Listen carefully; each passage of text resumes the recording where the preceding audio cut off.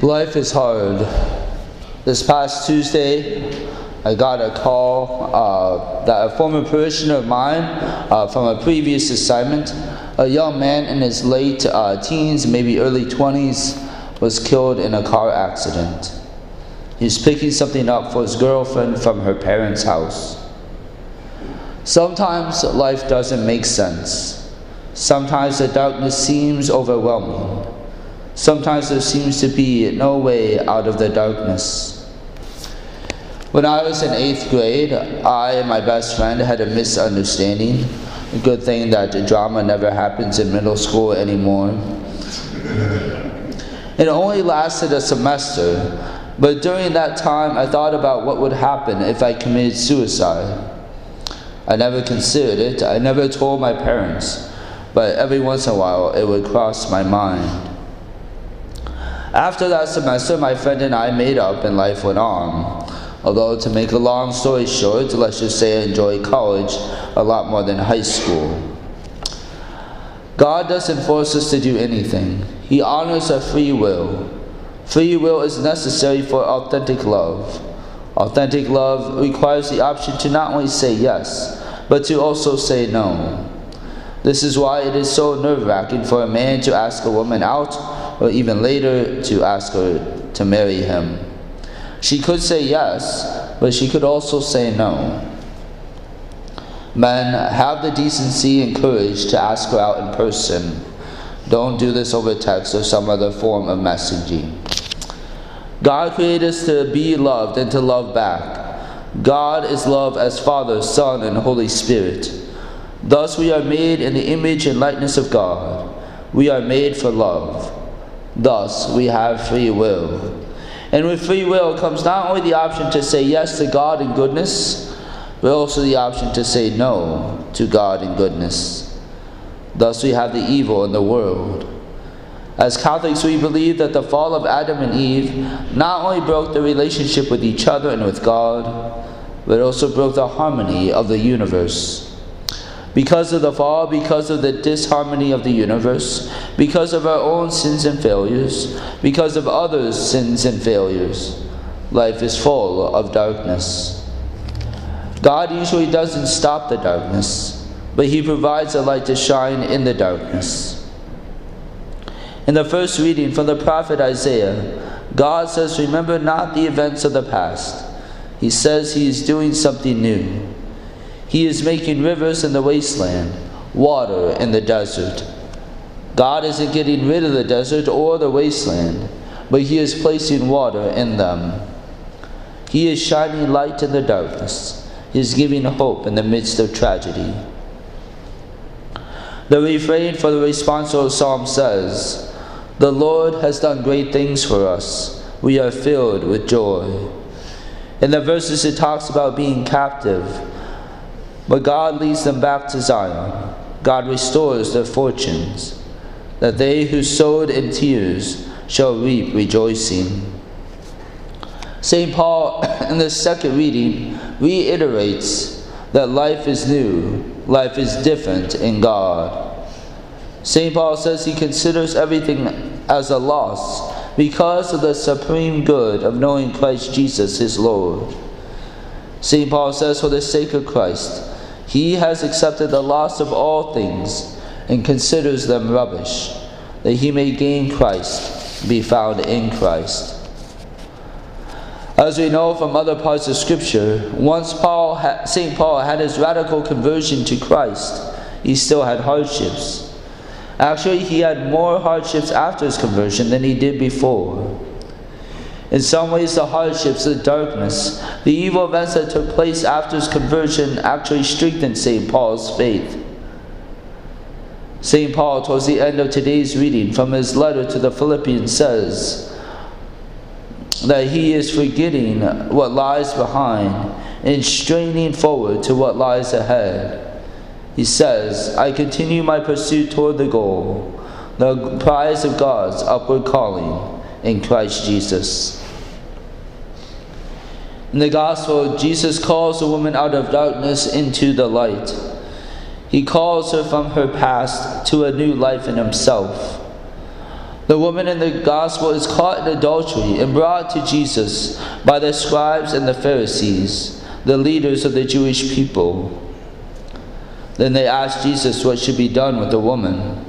They asked, "Teacher, this woman was caught in the very act of committing adultery. Now in the law Moses commanded us to stone such women. So what do you say?"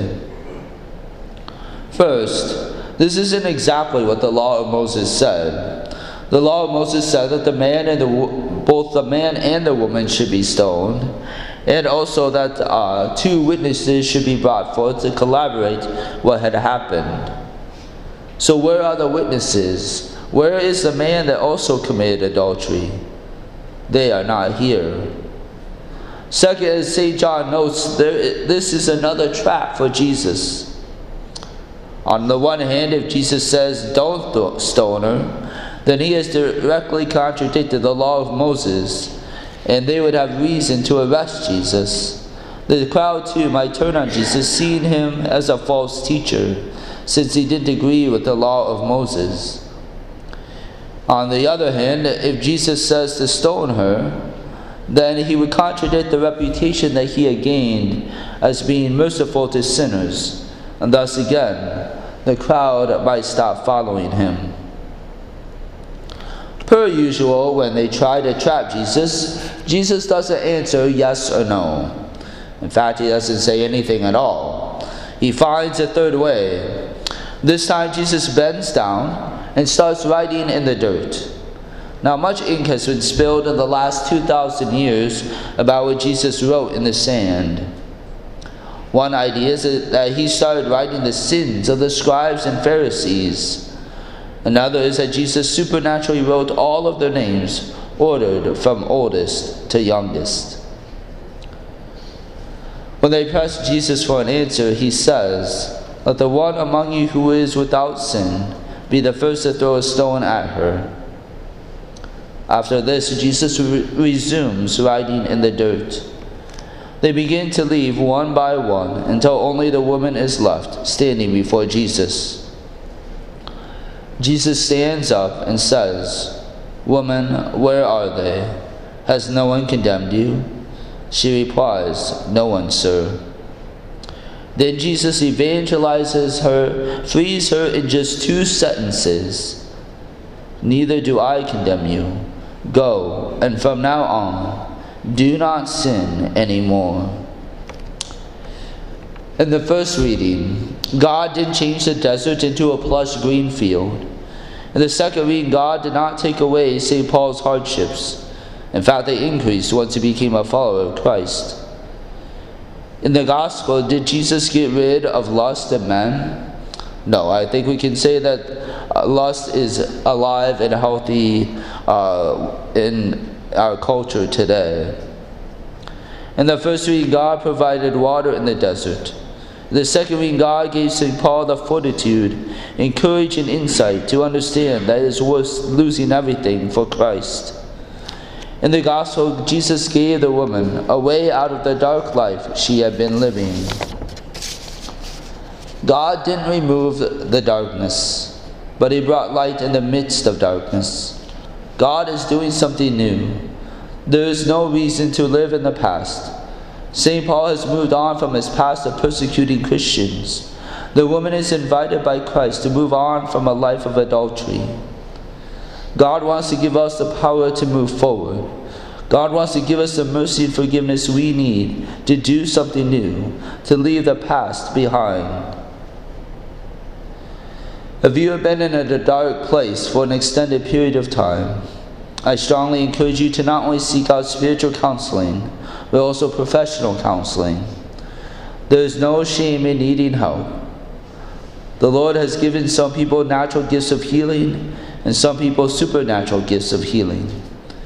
On the spiritual side of things, if you are struggling with leaving the past behind, there are healing ministries like Theophostic prayer and Unbound prayer. Both of these prayer types allow Christ to come into the memories of past hurts and to heal them. Jesus says the same thing he said to the woman 2,000 years ago. "Neither do I condemn you. Go, and from now on, do not sin anymore. As I have quoted many times in the past, St. Pope John Paul II said, "We are not the sum of our weaknesses and failures. We are the sum of the Father's love for us." After her encounter with Jesus, the woman knew this in the depths of her soul. She knew she could leave the past behind and strive towards something new, strive towards the prize of God's upward calling, striving towards holiness, towards becoming a saint. May we too come to realize this in the depths of our souls. May we realize that our identity is that of the Father's love for us. May we realize that our most foundational identity is that of a beloved son or daughter of God the Father.